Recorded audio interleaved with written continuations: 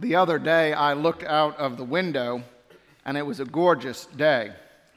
The sunset was on its way, and the sky was filling with color. There was the gentlest of breezes. I thought, what a great time to go and sit outside. So I headed out and found my favorite chair, and I sighed in contentment, and I started watching creation around me with the birds.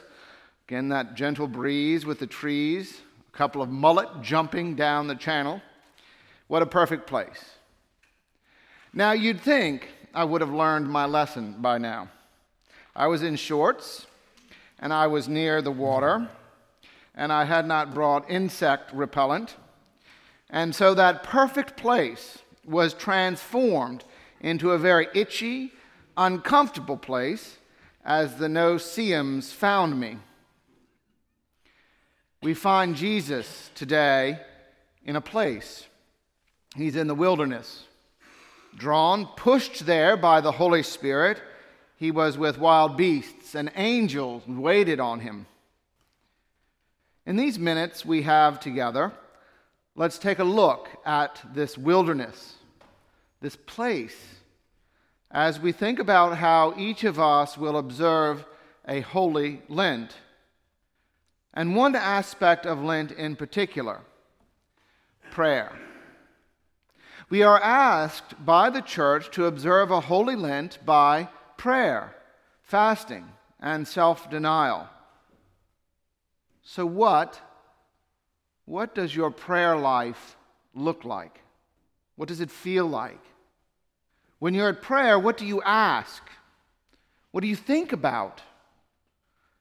And where? What is that place where you engage with God in prayer? Well, let's back up for a second. I wouldn't be surprised if many of us respond to this question thinking, well, I'm not really sure if I pray at all. Maybe for a team to win on Sunday, maybe for a parking place in high season in Naples. Prayer takes many forms, and we each of us offer some kind of prayer. We offer some kind of prayer because, well, you all are here, and so you have been praying. And you're here streaming, and so you have been praying. Prayer is a response to God. A response to God through our thoughts, through our deeds, whether with words, maybe with feelings. Anyone who at any moment imagines, thinks of, responds to God, prays in some way. Growth in the Christian life comes when we seek to understand how we pray best, what fills our prayers, and what challenges our prayers. Jesus faced a challenge. He was in the wilderness, in that place with wild beasts and angels, and it was there that he was tempted. In that moment, he faced a decision as he prayed, whether to turn toward God or turn toward his own self and fall into pride or wealth and self-indulgence. And notice this place, the wilderness, a desolate place, alone. Alone. Eve, remember Eve, she had a similar moment. Alone in the garden. It was then that she was tempted by the snake. When thinking about how you pray, where you pray, and who surrounds you, it's important. On Sundays, we're all around one another, which is wonderful because our prayers are guided by one another, with the prayers of the people. When in that moment we are guided with one another to pray for our fellow parishioners, friends, and family who are in pain or hurting. With the collect of the day today, we pray together, and we are wrapped up in our scripture readings, informing our whole time together in church today. On weekdays, those days in between Sunday, are you alone in your prayers? Well, the answer is no, in case you were wondering. Yes, you may not have a prayer partner sitting with you praying, but we are ever with Jesus in our prayers. Remember how Jesus taught us to pray, Our Father, our Father. Jesus, God's Son, is right there alongside of us as we pray as children of God. So as you seek to pray in your daily prayers, imagine that Jesus is right there alongside you. Now, people do this in so many different ways. For some people, we might hold a cross.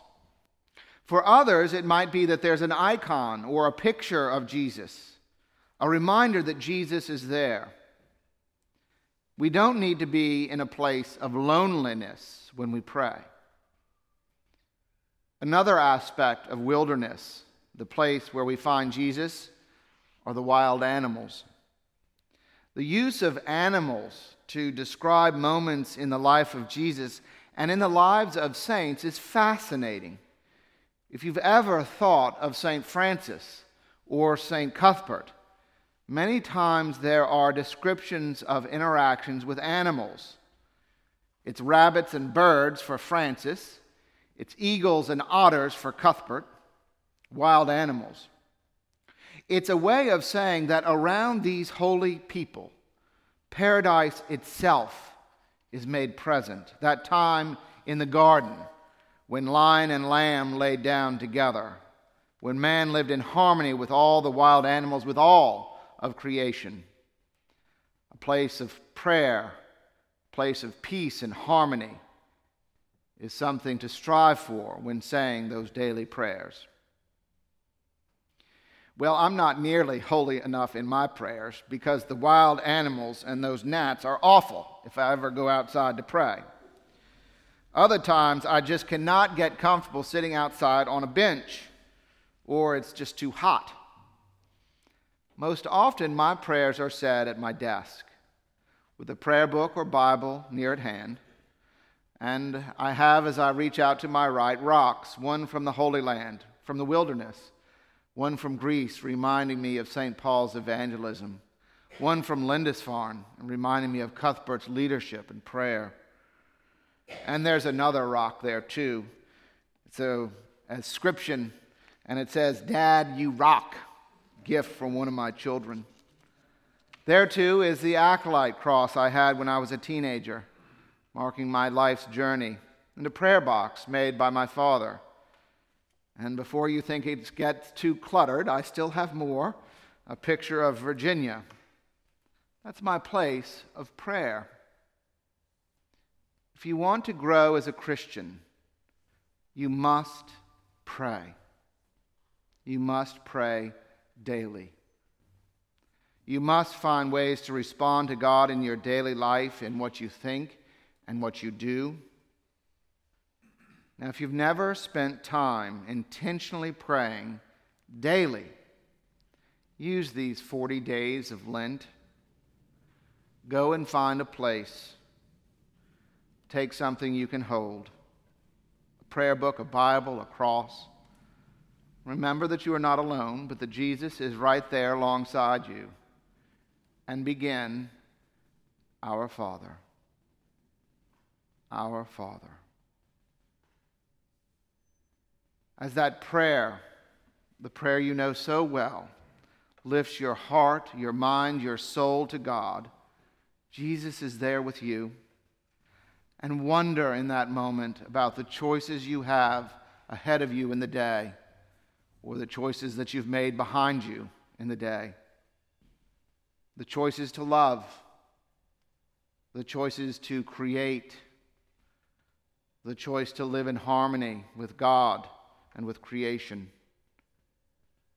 No doubt, the gnats of distraction will come your way in that moment. They're ever there, even when we cannot see them coming before they bite. But set aside the distractions and start again the next day. Our Father. Do you know your clergy love to pray? I know all of them do. And if you're wondering how to pray, because you've never asked the question or never thought to pray daily, give us a call. We'll help. We might even pray with you. Observe a Holy Lent. Pray. Pray daily.